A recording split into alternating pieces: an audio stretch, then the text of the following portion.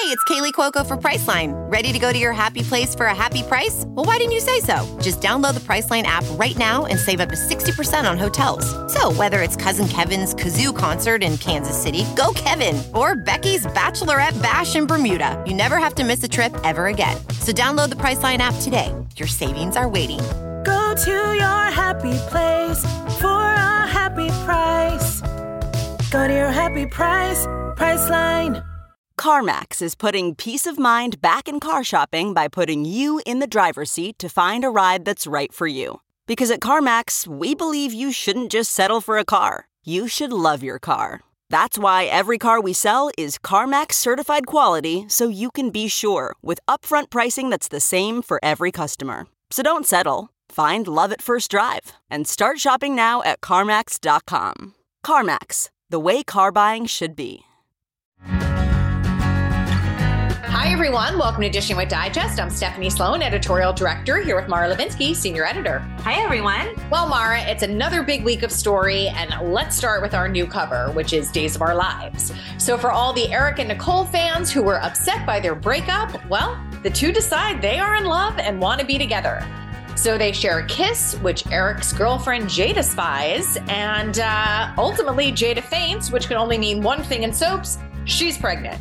So needless to say, it puts a bit of a damper on the reunion, and Nicole's husband, Rafe, isn't too thrilled to hear about the turn of events, so expect a lot of drama coming up in Salem. In other marital news, Bold and Beautiful's Ridge, whose signature on his annulment papers from Brooke is barely dry, will propose to Taylor, who happily accepts. I genuinely wonder if any soap opera character has proposed marriage more than Ridge Forrester has. My goodness. Well, GH also has a hotly anticipated moment in store for its fans this coming week. For the first time since Spencer went off to Pentonville, he receives a visit from Trina. So Sprina has not been in the same room together for months, outside of like the little fantasy that Trina had, which I'm going to say doesn't count. And there is a lot for them to unpack when they finally do come face to face. So I got to get the scoop on that from Tabyana Ali, who plays Trina. And she cracked me up because she is totally in the same boat as the Sprina fans who are going crazy, waiting for these two to finally admit their feelings for one another to one another. And then on YNR, it's time for Devon to face the music for his indiscretion with Abby. Amanda gives him the heave-ho, which also marks the last time, for now, that we will be seeing her portrayer, Michelle Morgan, who, as we all know, has opted to go on recurring status. But to balance out that departure, the show made a huge announcement this week about the return of a fan fave that I am so excited about. Well, the big hint here is Rock On. It's Michael Damian, who first began playing Danny Romalotti in 1981 and stayed till 1998. He was last seen in 2013, but will be back in Genoa City on December 22nd for a visit. Now, this news comes hot on the heels of Michael Graziadei's return as Danny and Phyllis's son, Daniel. So I imagine father and son will cross paths again. So since leaving Genoa City, Michael has found great success as a director, writer, and producer. His next movie, Falling for Christmas, stars Lindsay Lohan, who got her start as Another World's Ally, and Cord Overstreet of Glee fame. So you can find that on Netflix now. Michael's next movie also stars Lindsay, and that's called Irish Wish. Now, when we interviewed Michael on our podcast in 2020, he told us that he was thrilled that they never killed his character off and appreciates that there is still interest in Danny.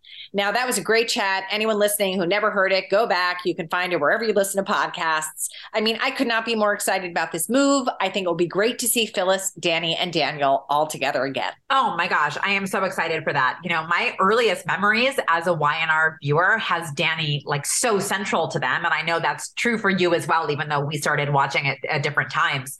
I hope we get a Danny Cricket, aka Christine, interaction as well, as long as we're making wish lists. But you know, you can never go wrong with bringing back an iconic character like Danny Romalotti. And even if it's just for a short visit, I am not going to miss a moment of it. I think honestly that the older I get, the more I appreciate these visits from the actors who were part of why I fell in love with soaps to begin with. You know, I honestly can't believe it's been like 9 years since he was last on the show. That is far too long, in my opinion. So I'm thrilled that all the necessary, stars aligned to put Danny and Daniel and Phyllis all in town at the same time together again. Oh, me too. And if there isn't Danny Cricket, I will be so sad because that is literally what sucked me into even watching Y&R in the first place. So now this certainly isn't the first time I'm saying this here, but I do love this trend of bringing back people for visits. For longtime viewers like we are, it's such a warm reminder, as you mentioned, of what got us hooked in the first place. And again, just feels more realistic that people come in and out of town for visits, like in real life. And especially with this one being tied to the holidays. Because he should come home for the holidays. Absolutely. Now, someone I know we would both love to see back on soaps again is our guest today. It's Melissa Archer, who is best known to viewers as One Life to Live's Natalie and Days' Serena. So let's check in with her and see what she's been up to. Hi, Melissa. Hi, Stephanie. How you doing? Oh, I'm doing so good. Thank you. It's been a long time since we've spoken. I know. That's why we are so excited to catch up with you today and just hear what you've been up to. But before we get to that, we're going to go back to the beginning. So you were born in Dallas, Texas. Tell us about your childhood. Yes, I was born in Dallas, and my mom and dad, they got divorced when I was roughly 2. And then my mom remarried when I was roughly maybe 2.5, 3, somewhere in there. And then my dad remarried when I was about 6. And so I had a pretty large extended family. And then my mom's parents were also divorced and remarried. So I had lots of grandparents on every side. It was pretty cool. And then I didn't have any siblings until I was 13, and my stepmom and my dad had my sister on my birthday. So that was a pretty cool thing. I was really into dance. I can't remember. So I went to this weird, it wasn't weird. It was weird to me because I was a kid and everything was weird. But there was this, it was kind of like a daycare center, but then you could do kindergarten, there was pre-K and then kindergarten, and that was it. That's all you did there. And so I did that, and they had a ballet teacher there.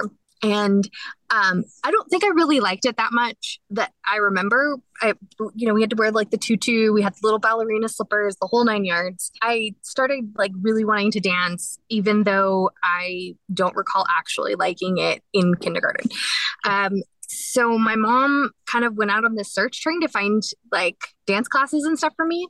And somewhere in the middle of that, I also did Plano Junior University, which was summer school, but to accept for smart kids. And so, and it was really cool. Honestly, that was probably one of my favorite things because they had science. So we did chemistry stuff, and we did, computers, which it seems so funny to say computers weren't a big thing, but they really weren't back then. So to have one in a school was huge, but then to learn how to code on it and all this cool stuff as this kid and not even really know what you're doing. And there was a robot with it. It was just really cool. Probably also why I love computers as much as I do. And then they also had, it was they had everything. And then they also had this kind of theater-esque type thing. So you kind of did some dance and you did some theater with it. And I remember it was a 50s style thing. So I had to have a poodle skirt, and my Nana made me a poodle skirt. And I remember really digging that. And so I think in my mind at that point in time was I already kind of knew I was going into this entertainment world, but I didn't really understand it because I was really young. I was 8, and I had already, I think at that point, or somewhere in there, I started doing these one act, one woman skits. Think of Tracy Ullman, and that was probably what I was emulating because I loved her. So, but I did it in kid form. And my grandparents loved it and laughed and laughed and laughed. And so then I really thought I was pretty awesome. And then I didn't want to do it for my mom because it was making fun of a mom and a kid getting into fights. So I didn't want her to think it was personal, which is also why I didn't become a comedian, because I was always afraid that people would think I was actually making fun of them. Then I didn't want to hurt their feelings, blah, blah, blah. Anyway, so back to dance. So somewhere in there, my mom got me in this really weird dance class. It was, I think, modern, and we did it in at a community college or a high school or something, but in a room when the chairs were just pushed up against, so it was bizarre. I didn't really love it. And then one of my friends who lived down the street, and her brother. So her brother was my age, and then she was like maybe a year or two younger. She was in dance and he was in acting. And so her mom kind of got us involved. And so I started doing dance classes, and I had to do like all these private lessons so I could catch up and be like the same age as everybody else, like, be like in that level. And then I did, and then I got into the company and started doing all the competitions and stuff, and just like obsessed with it. Same point in time, somewhere in there around maybe like 12-ish, I started doing like plays at Katie Studios. And the first play I did, I was like, that's it. This is what I want to do. And I divvied out the time pretty well for a while. But then at some point, my mom was like, look, we can't like, you're doing everything in dance, you're doing everything in acting. And like, you're going to have to choose one, or we need to pull back on both and just, and I was like, I can't do that. I can't do half on anything. So I had to make a decision. And I felt like with dance, as much as I loved it, I didn't think career-wise I would make it. At that point, I'd already started developing. I really love ballet, and ballerinas don't usually have curves. So I knew that I probably had a better option going the acting route. So I went like all in. And I'm actually blessed, like beyond belief. My mom, if it weren't for her, I probably wouldn't have anything because she's the one who like did all the homework, found places. She talked to my friends' parents who knew stuff and knew where to go, and got me into acting classes, and all because I wanted to, but like she did all the hard work. And then I guess it was like, I think it was 1984. We went out to LA for, I want to say it was like for a dance competition. And then during that time, my friend that had like gotten me into all this, so the three of us all went to these agencies and, did our things trying to get in. And the basic feedback that came back was we needed to lose our accents, which I was like, I didn't think I had an accent. So I was like, okay. And so they told us to go get this, I forgot what it was called, but there was this book with an audio tape that you had to listen to. And the guy, so it was supposed to be an all-American accent, but the guy sounded like he was from New York. Not kidding. Like there was nothing all-American about that, but whatevs. And not that New York's not great, but it was just like, that's an accent. Anyway. So I worked on that for a while, but it was really boring. And I really didn't think I had a heavy one. I have a tendency just to pick up on where I'm at. So I think that's part of it too. So then in 1995, the three of us and another few people that we knew all went out there for pilot season. And we were out there for about like 4 months. And that was my first like rite of passage. And we also had to write something in school about rite of passage. So that probably helped. Anyway, but it was just, gosh, it was transformative in so many ways.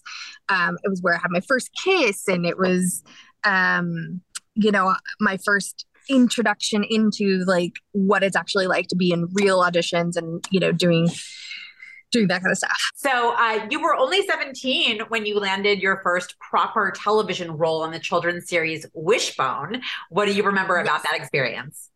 Okay, so it was like probably one of the, I'm like struggling for words right now because I was so excited and I'm like reliving that excitement. It was the coolest thing ever. So and I tried to really play it cool, but I also like carried my script everywhere, like at school to competitions, like, you know what I'm saying? I was like totally like, whatever, like I'm just an actress doing my thing. Oh, also I had a beeper because I had auditions back then, so I had beeper. The only other people who had beepers, people that do sold drugs, but I did not. So we Wishbone, yes. So I remember like, I think it was like first day on the set, and I don't know like how much people know this or not, but I'm pretty hyper. I was really, really hyper when I was younger, and I think I'm probably still that way. And so when I get excited, it gets worse. So I just remember like being on set and just being like, hi, like real cheesy, but like totally meaning it. And just like being really overly excited probably with the producers and stuff. I mean, I don't think they cared because they're probably used to kids, but I was just really ridiculous. So then when we were on set, that was, my first time being on a real set with other actors who absolutely had been doing this for a long time because, and then, even just like having the difference between the director and having a cinematographer, just all these different things where I was like, oh, wow, okay. And I'm just trying to take it all in. But then, of course, also like, deliver my lines, not sound like a weirdo and not look like I'm so stiff, which I'm sure I did. And it was fun. It was just so much fun. And it was a cool role too, because the character actually was kind of like techie and stuff. And I was like, oh, totally fits. So yeah, that was pretty cool. And the guys, the two lead actors, Adam and I think it was Jonathan, is that right? Something like that. They were awesome. They were great people. And it was just, the whole thing was just an amazing experience. And I became friends with a couple of them after. So it was good.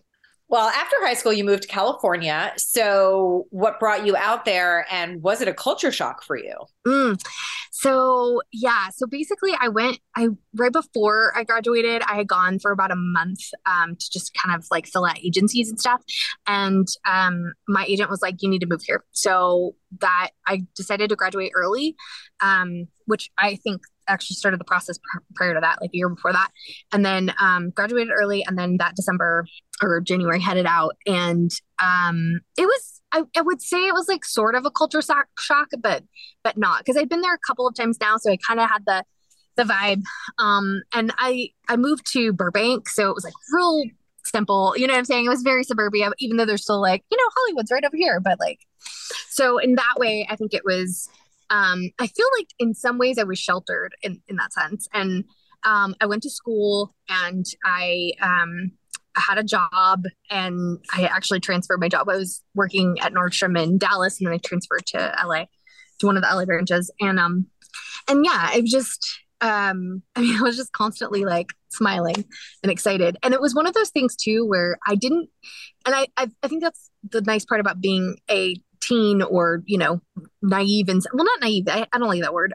Just being, not jaded, I guess. Because I knew I was going to book something. I didn't know when, but I knew it was coming, and I just needed to have patience. And there were times every once in a while when someone's like, oh, you've been there how long? And just kind of feeling like, but I was like, nope, it's going to happen. It's happening. It's going to happen. And, so I just knew it was a matter of time. And when it did, it was like, the timing couldn't have been more perfect. And are you referring to One Life to Live when you think about that, or a different project? No, it was One Life. Yeah. You were basically a baby when you landed the role of Natalie in 2001. So tell us your One Life casting story. Yeah. So that was, it was really kind of cool. So, I had gone out for the role of Jen, actually, maybe 6 months before that. And also like, I'll just like briefly add, right before all of this, so like that December of the year before, I had gone to my parents and was just like, I can't do full-time school, full-time job, full-time trying to have a career. I feel like I'm not putting enough into my career. And I was like, I need to, focus on that more. And I want to drop out of school. And I was like in my 4th year too. And they weren't happy about it, but I was like, please understand, like, I know I'm close, but I've got to put my energy there. So they agreed. I think begrudgingly, but did. And within 4 months of that, I booked the show. So backing up, I had auditioned for Jen, didn't get it, obviously. But I think I had gotten a call back on it. So there was already like that momentum. And maybe it was like that January, February, something like that. I had the audition for, I can't remember the character's name because it literally changed 3 times. I remember it started off as one character, then it went to Valerie, and then it changed eventually to Natalie. But I forget what the first one was. And the role was completely different than what Natalie is, like completely different. It was almost more Jen-like, or like early Jen-like, like very, very sweet, very, girl next door kind of thing. And then when I got the screen test, literally like the day I was flying out, they changed it. It was like a new character name, and like the entire script was different, totally different, everything. And then we did, that was crazy because I'd never done a screen test before. However, I had been in this acting class for years. And it was Brian Reese's acting class, and they really teach you what it's like to be in the business. So like all the things that we would do, it was almost like I've been practicing for so long to be on set, that I felt like when I did the screen test, like I was nervous, trust me. There's a lot of reasons to be nervous. I also woke up late, but I like felt in control in a weird way, even though I was super nervous. Like the nervousness was almost more like excitable energy, if that computes. So, yeah, so flew out to do the screen test, and then, worked on it the night before, and then come the morning of, did not wake up, and I get woken up to a phone call from casting, like, hey, where are you? I'm like, oh crap, and I just think my whole world's destroyed at this point. I'm like, oh, I've screwed it all up, and I'm like trying to race out of the hotel because we also had to bring like our bags and everything. Like we were checking out too. And that was back when I think it was called the Empire or something like that. It was right there near the studio. So I just like raced with my suitcase there, and I was like, oh my God, I'm so sorry. And then like no one really knew that I was late except for casting. So I was like, so that worked out really well. And yeah, and then I went in and I just did it. And then I remember Frank gave me this note. He wanted me to hug Brandon Routh and like have a tear coming out of my eye as I hugged him. I did it. And I remember thinking, oh, that's gonna be, and then it like happened like nothing. I was like, yes. And so I walked out feeling like I absolutely did the best I could do. So if I didn't get it, I was like, whatever, because I nailed it.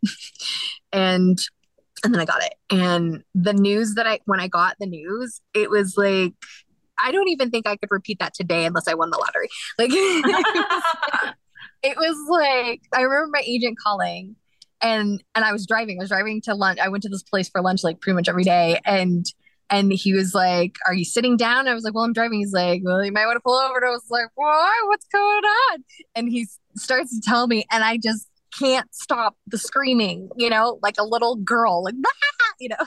It just couldn't. So I pulled over, and I was crying, and I was like smiling, and I mean I couldn't even like breathe in all of it. And here's the deal: like just because you got it doesn't mean you're going anywhere, because you still have to accept like all the deal offer stuff, or maybe we already did that part. I don't remember. Anyway, it doesn't matter. Well, had you ever watched soaps before? Like, did you even know what you were getting into? Yeah, my mom watched One Life to Live since I was young. I mean, like she'd been watching General Hospital, One Life to Live, and I think probably also All My Children.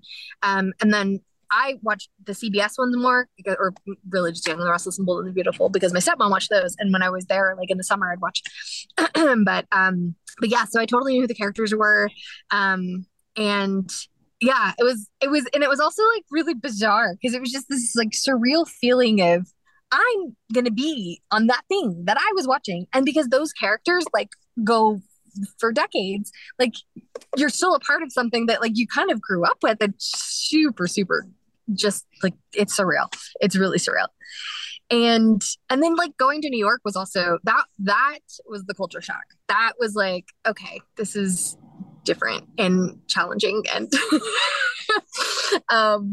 there was a lot of good things about it, but there was a lot of things that I was just like, whoa, I don't even know how to handle, like homeless people getting really mad at you for things, and like stepping on you, stomping on your foot, and just like crazy stuff.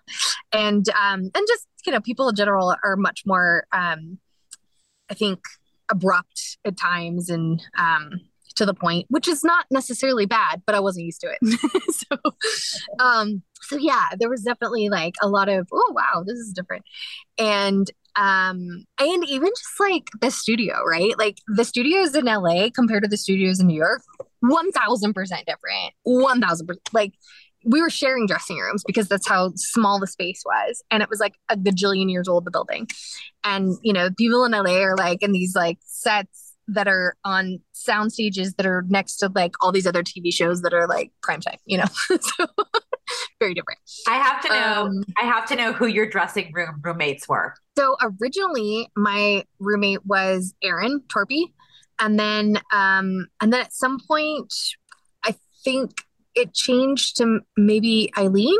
And then at some point it changed to Patricia Elliott. And actually, I should say you were kind of right. I think it was both of them. I think it was Patricia Elliott and Patricia Mortieri I was sharing with. And then eventually, Jessica Morris ended up moving into my room, and then we shared. And so that was the most fun. You actually played Jennifer, the role that you originally tried out for. Yes. And we became like pretty much besties immediately. So it was awesome. I absolutely love that. Natalie was introduced as the surprise daughter of Victoria Lord and Clint Buchanan, the surprise twin of Jessica Buchanan, who had been kidnapped at birth by Allison Perkins and raised by Roxy Balsam. So first, let's talk about your legendary on-screen parents, starting with Erica Slezak, who played Vicky. So tell us about working with her. Oh my gosh. Okay. So, like she's someone who could easily be just kind of like, I don't know, look down at you or something. You know what I mean? Like she could be that person. She's not that person. From the first day I worked with her, I was embraced. Like she kind of brought me in like under her wing and like super encouraging, complimented me when I did a good job. Like it was just stuff where I was like, oh my God, I can't even believe she's, and she's so good. So doing scenes with her was just, it was easy and it was crazy because like my character had to come in at first I was, all sneaky, but once I was coming out about like how not so nice I was, like I had to go at it with her and it was awesome. It was so much fun. And gosh, and she's so good at it. Ugh, so fun. And probably one of the nicest people as well. Well, very sadly, your on-screen father, Jerry Verdorn, passed away after a cancer battle earlier this year, and you paid really beautiful tribute to him on your Instagram, but we would love to hear more about what your relationship with him was like. Absolutely. Oh, Jerry. Oh, he was, I'm going to get all upset. He was a really, really, really nice guy, but just more than that, he was just really happy. Like he came into work and he was just always like in this amazing mood. And there are a lot of times like being on any job, it's not just soaps, it's not just acting, any job you're on, like you're there no matter how much you love it. Eventually there's things that it's easy like for people to start complaining about this or that, and complaining is fine and whatever, but sometimes it can get a little bit toxic. And I'll tell you, Jerry like came in and he just always had this like other like face on. Like he was different. He brought in so much positivity and he's so easy to work with.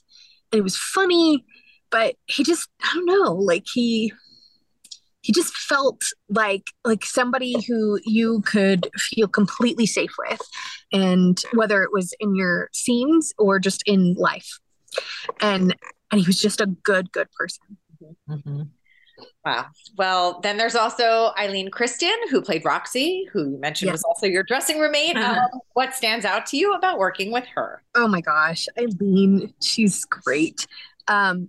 She had such a great like take on Roxy. Like it was so rough, then had this like side of her where you're like, gosh, I can't help but like you, it's just, and oh man. And because I remember even when I first read scenes with Roxy before meeting her, I had this image of what she would, or like this image of how she would be.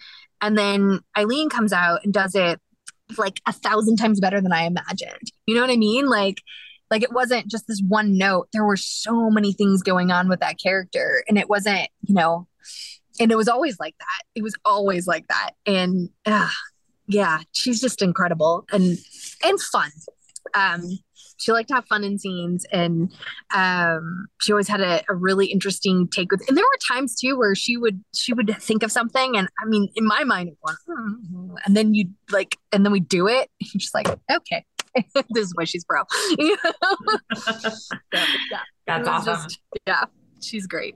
So Erin Torpey was playing your twin, your on-screen twin, Jessica, when you began, but you worked the longest with her successor, Bree Williamson. So what are your most vivid memories of Bree? Oh gosh. Oh man. I love that girl. So in character wise, when we're playing those, when we're playing our characters, sorry. When we're playing, because she had her DID, so she was various characters. Yes. But the relationship that Natalie had with Jessica and the relationship that I had with Bree, because of that, I feel like it was just so cool because I like I said, I didn't grow up with siblings in the realm of us being kind of in the same age range, right? So I didn't really know what that would look like, but also our characters did it, so that was kind of different. But Bree has a sister, and so she knows those dynamics. But I feel like it always worked so well.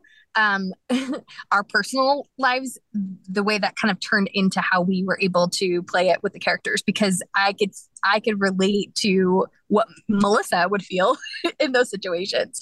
And I'm sure same for her, but, she's such a freaking good actress and a good person. And she's really smart.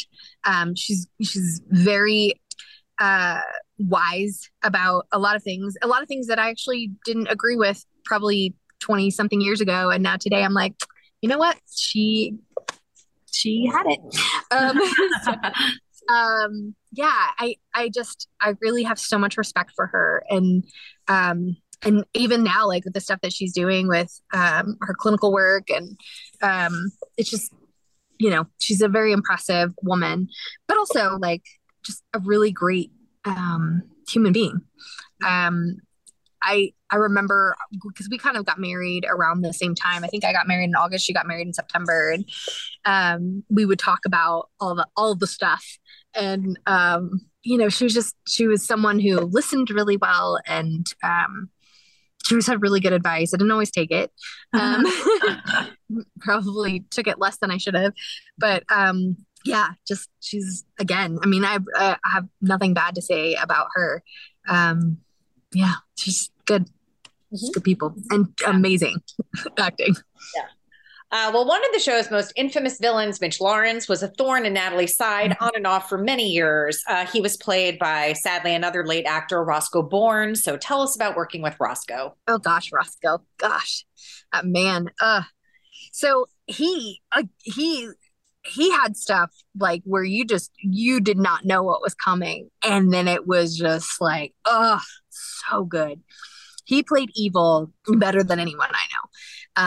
And it was fun, we had so many cool scenes together, even just the almost rape scene, oh my gosh. And then him kidnapping me and dyeing my hair to kill me off to my grandfather.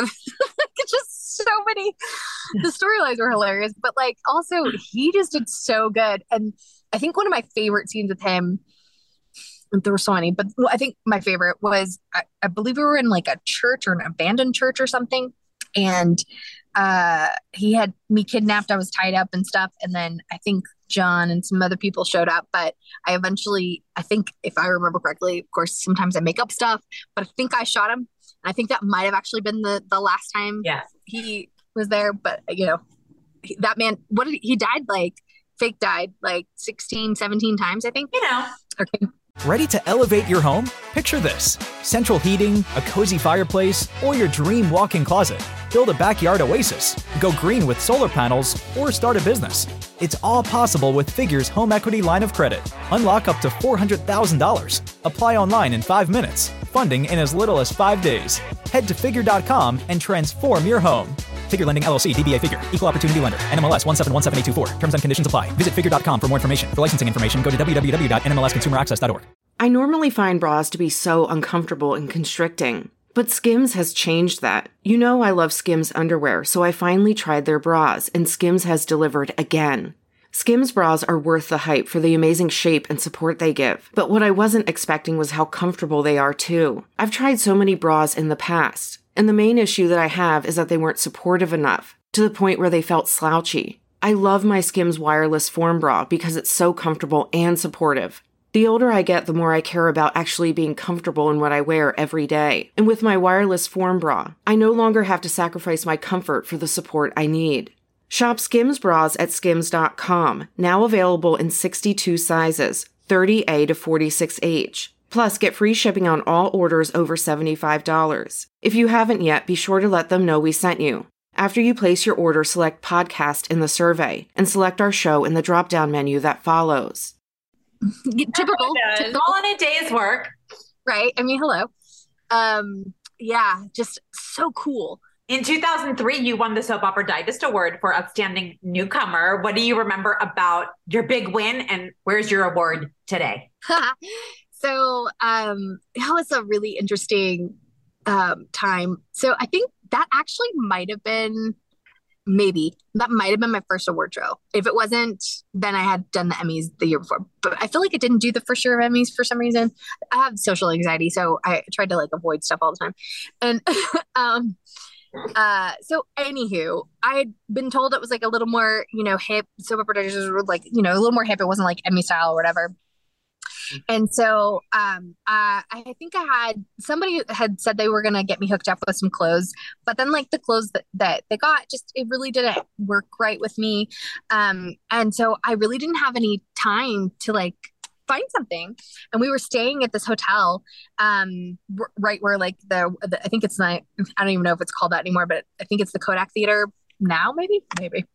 I think it was the Renaissance Hotel back then. So anyway, there's like a mall in there, but it's like a sort of mall, not very many stores. And there was like one store that I could go and try to find some clothes in, and I literally could not find anything. So I was like, okay, I'm going to try to go like, I think I was thinking like Avril Lavigne-ish in my mind. I don't know that that's really how it came off, but it was like a button-up shirt and a black skirt or something. And so it kind of looked a little like school teachery, but that's not what I was going for. I'm not stylish. I don't know. I did what I did. However, what was cool, because I think I won, but I think I also presented, because I remember getting to go and get, I got a scooter that year. It was like super exciting.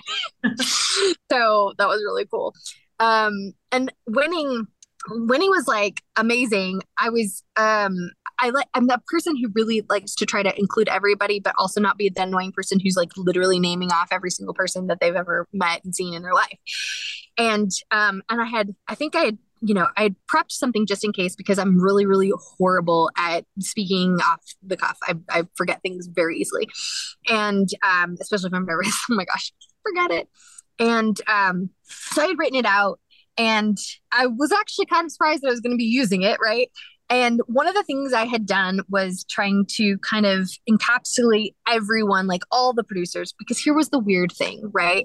So Brian Franz had been the head of daytime, or no, I'm sorry. Yes, Brian Franz had been the head of, no, I'm wrong. We had an executive producer before Frank, and his name was Gary Tomlin. Gary Tomlin. Mm-hmm. Woo, got it. And so like basically what happened was, I think Angela, I want to say her name was Angela somebody, she was head of daytime. Then she was gone. Brian Franz came, and Gary Tomlin was then gone. And then Frank was our supervising producer, became like an interim executive producer, but he wasn't the actual executive producer yet until later. So anyway, the reason it was weird is because part of my speech was to be like, I want to thank so-and-so for the opportunity, whatever, right? But like, I didn't know who I was supposed to thank, because it wasn't this person who hired me, it was this person who hired me, and they're not there anymore. But then I don't want to like, not, you know what I'm saying? So I tried to do this thing where I was like keeping everyone, like almost like a little too generic maybe. And so then later, I think I might have hurt some feelings because I didn't call out. And it was like, whatever. It was still great. And I was so excited that I won something. And I got a scooter. So that was amazing too. That's good. Well, besides the scooter, that same year, Natalie's life took a big turn when she met one Mr. John McBain, played by Michael Easton, kicking off the very popular Jolie pairing. So tell us about working with Michael. Oh my gosh. I love Michael. Um, it was so fun. Like okay.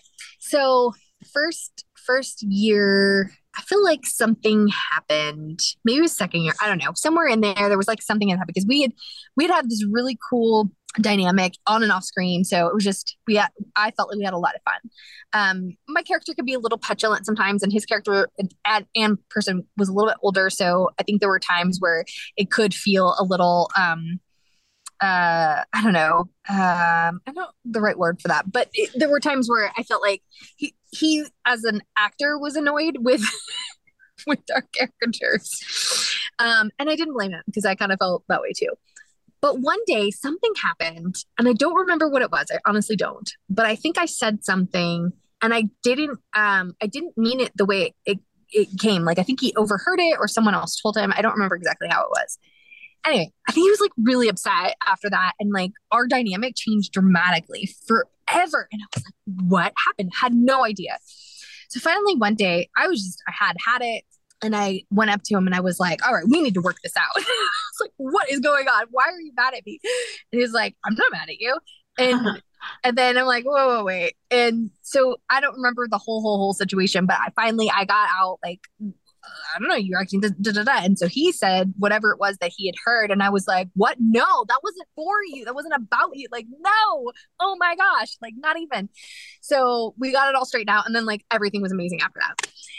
And I'm so glad that like I did eventually say something because that would have super sucked to like have that trust because I think had a very good partnership because that's what he felt like. He felt like if we were cops or detectives and he was my partner, you know? Mm-hmm. And it was cool too because like he had this thing that he would do and he would do it sometimes before scenes, but then he would also throw it into scenes where he would like you look pretty. And I'll melt like really easy. Like it doesn't take a lot. Like, oh, compliment, thanks. And and he sounds very sincere when he says it too, so it works really well. And sometimes I needed to hear that because you know I'm a girl and go through things. So yeah, so like he would say that right before scene, and all of a sudden I was just like, oh, okay, we got this. It's so good.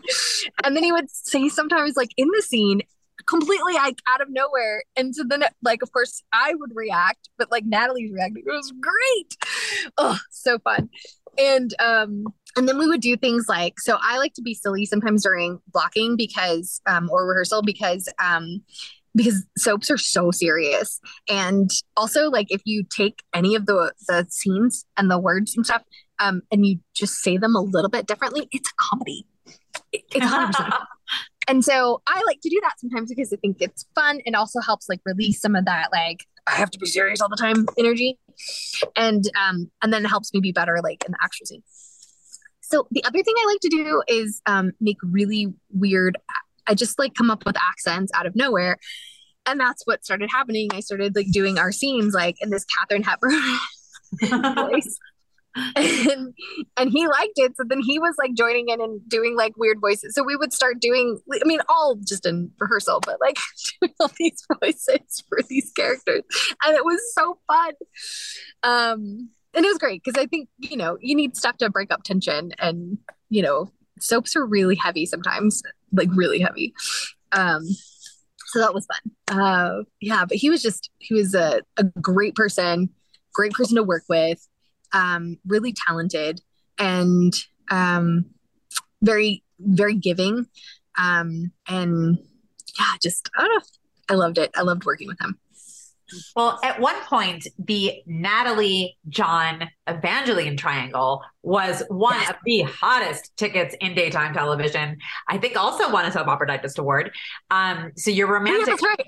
Yeah, your romantic rival in that plot was Ms. Renee Elise Goldsberry, who, you know, went on to win a Tony and some other kind of cool achievements. But what do you remember about working with her? Oh my gosh, that girl she's a class act. She just came in and she has this ease about her. If you know her, if you've met her in person, just like even the way she delivered her lines and you see like how she did on screen, it's like how she is in person, just with ease and everything. And she very smart as well. But just anything she said, you know, it felt like it felt like it was effortless. And And I loved that. I loved that. And I loved her energy, and she was happy, and she was another very, very positive person to work with. And it was not that it was rare, but it was rare when you had someone that positive, who just really had, she had a lot of qualities that I admire. I admire them today. And then I really admired them then. I looked up to her a lot. And then her voice, oh my gosh, she's the most beautiful singing voice. Yeah. Anyway, I loved her, and I loved her family. She is a very good person. I haven't seen her or spoken to her in ages, but gosh, yeah.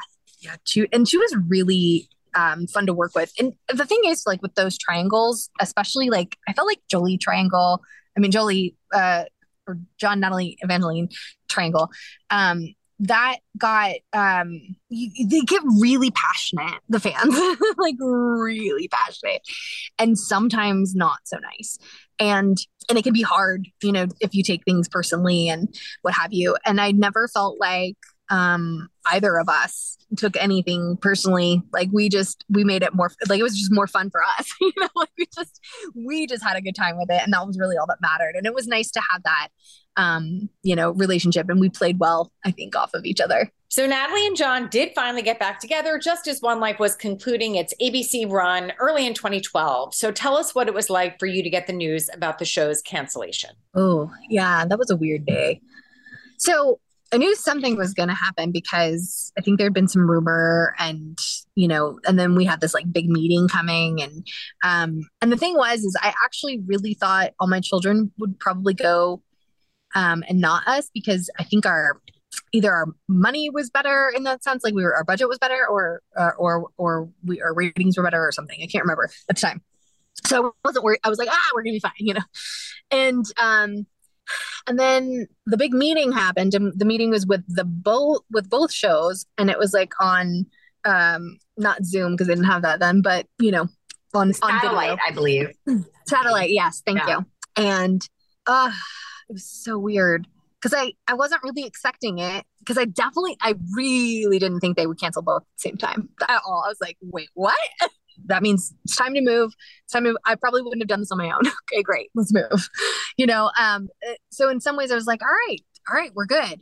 But I'll tell you, I couldn't not become emotional, because every single person around me was just like so full of emotion. I remember, like, we walked out of that room, and we're on the studio floor, and it's just like a lot of people kind of walking around, like, just like zombified, and then just hysterical people. And I couldn't, like, all of a sudden, I don't even know where it came from. I just literally started crying. Couldn't stop.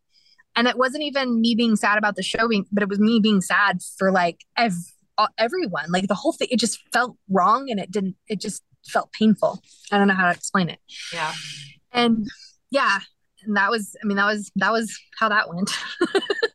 Well, in 2013, you participated in the short-lived internet reboot of One Life, where you were paired romantically with Josh Kelly, who's now GH's Cody, who played Cutter on One Life.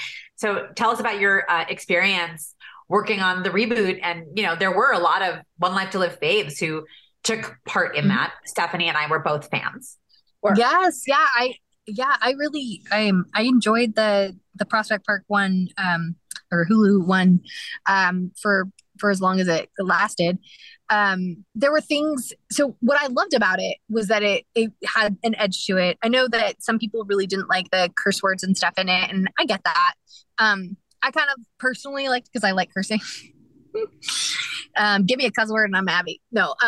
But at the same point in time, I could understand why, like, people going from here to here are like, wait, that's not my show, So I can understand that part, but like the rest of it, I still loved. Like, I loved how they just, they brought it was just edgy. It was just edgy. So I did dig that. What I felt we were making mistakes on was we were spending a lot of money.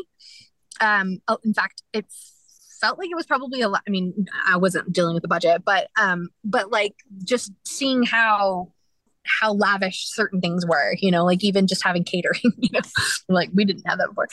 And while it was nice, there were things I was like, gosh, I don't know, like how are we doing this? And also like we're going into this platform where people binge watch, and how are we going to keep up with that? Now you've got 2 shows.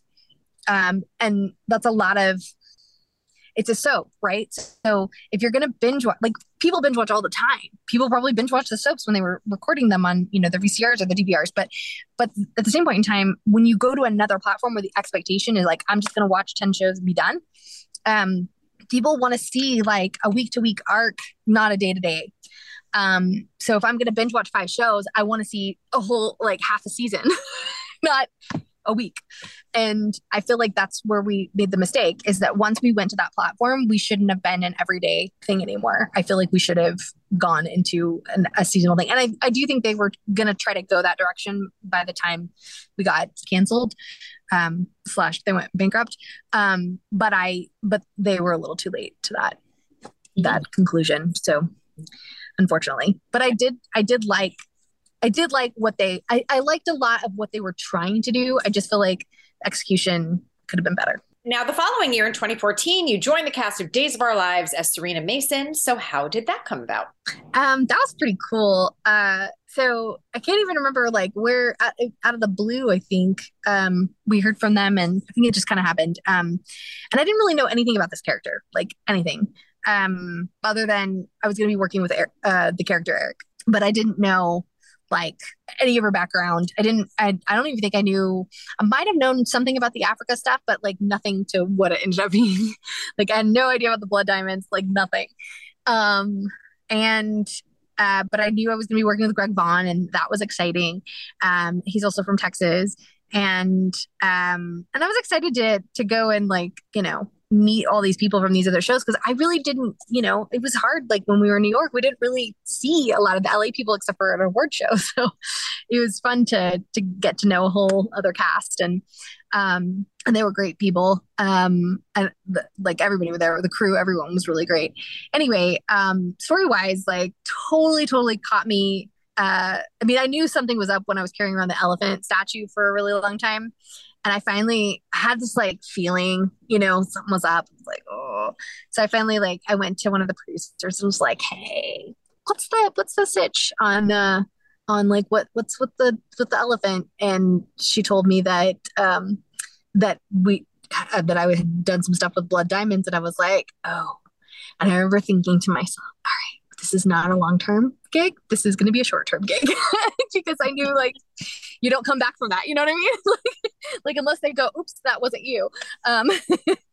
You're going to end up being villain. So yeah, so it was so then I just was like, all right, just play, have fun. And that's what I did. And I enjoyed it.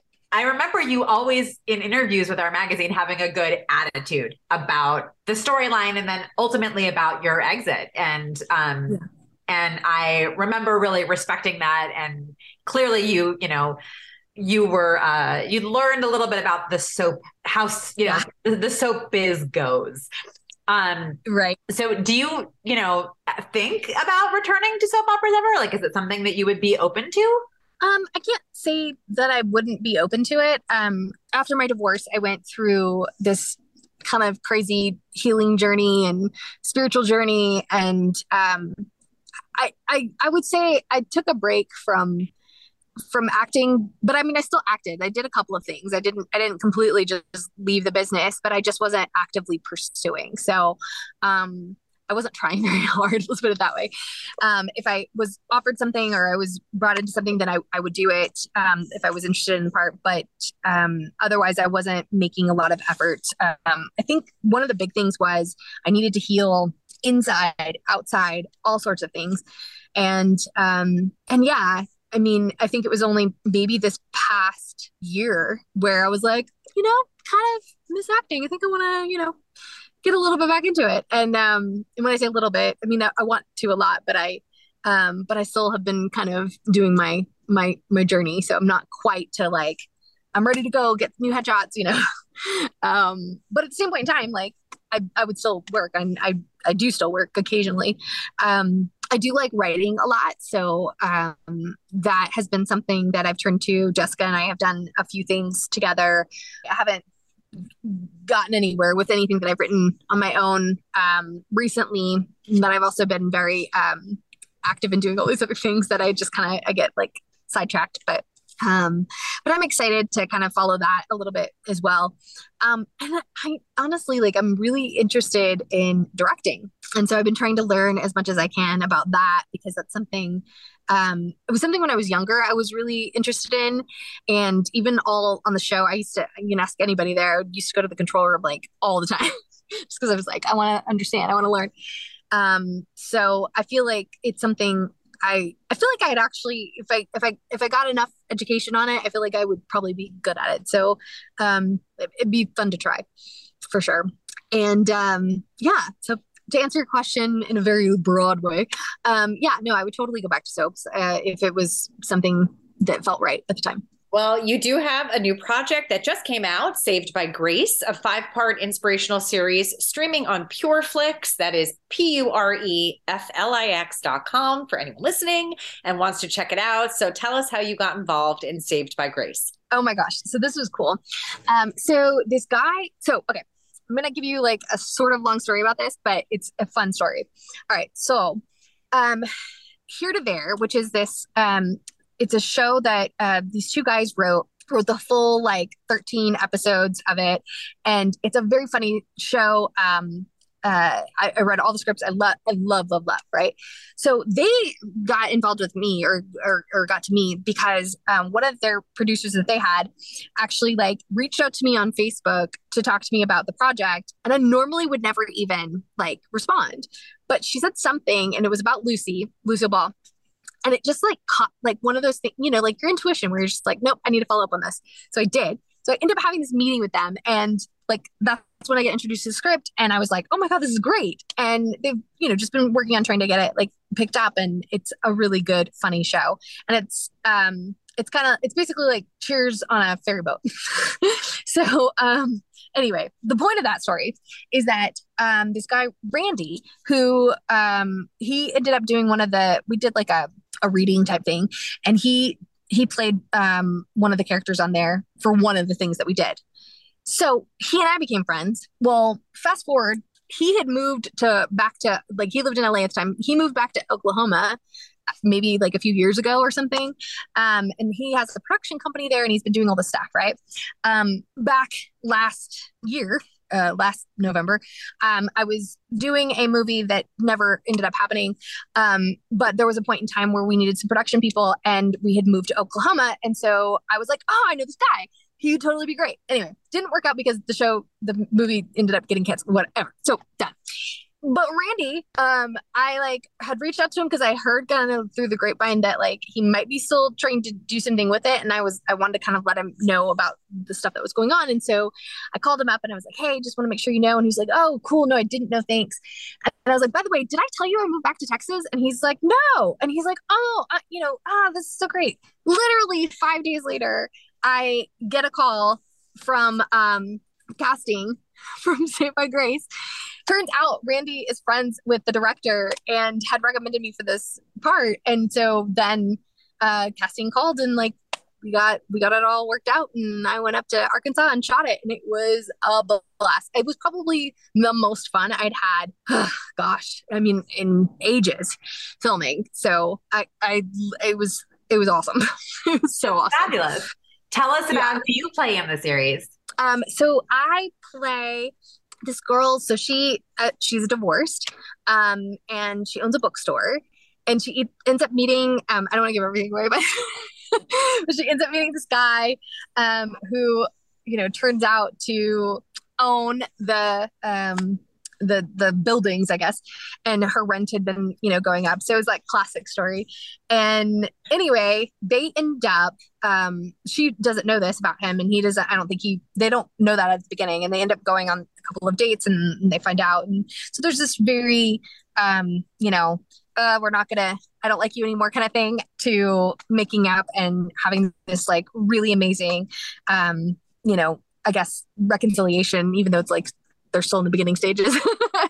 But the Angels they are basically the reason why we're able to do it, because they kind of talk to us differently throughout to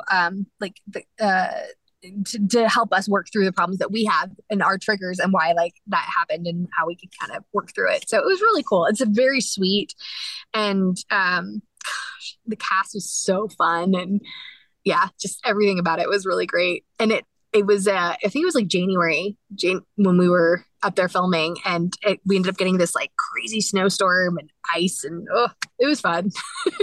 That's great. So Matt Borlenghi, who played Brian on All My Children, is also in Saved by Grace. Did you get to work with him? No, we didn't. I don't know what episode it was. There was a couple of people that I saw were in it after the fact, and I was like, oh my gosh, this is so cool. Melissa, I have to say, it's like truly wild to think that it was over 20 years ago that you made your daytime debut. Like looking back now, how would you say that landing on One Life when you did changed the course of your life? Oh gosh. Well, it changed everything.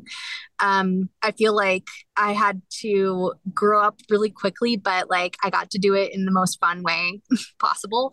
And I went through some really amazing experiences doing that. And I think in some ways I'm like so glad. Well, not some ways, always. I'm so glad that I booked so early on, because I feel like I appreciate all of that so much more now. Even though there were probably times back then that I was, not as, even though I was always excited about having it. I'm sure there were definitely times that I didn't have as much appreciation, I guess is probably the best word. But today I can look back and I'm just like, wow, what a life I got to live and see, the things I got to see, the things I got to do, and the things I get to do now because of that, even though some of them may not even have that much to do with each other. If that makes sense. Yeah, it does. Yeah. Yeah. It's been a great thing. I'm so grateful for it. And before we let you go, is there anything you would like to say directly to your fans? Yeah, absolutely. Gosh, you guys you're incredible. To be there and be as excited and passionate as you were about Natalie back during the show, to then follow me outside of that and want to know what I'm doing today it's just incredible. Y'all are like serious supporters, and just it's always meant so much to me, and I know it does to all the other cast members too, that you guys just have been voracious for us, and that, and it helps because there are times where it can be a little hard to be an actor again, when you're used to working all the time, it changes. And so, yeah, just super grateful to have you there and supporting and watching the things that I do and cheering me on. It makes it worth it. Well, I know Mara and I hope to see you back on Daytime soon. And we really appreciate all your time today and just the stories you shared, and look forward to checking out Saved by Grace. Awesome. Well, thank you so much for having me.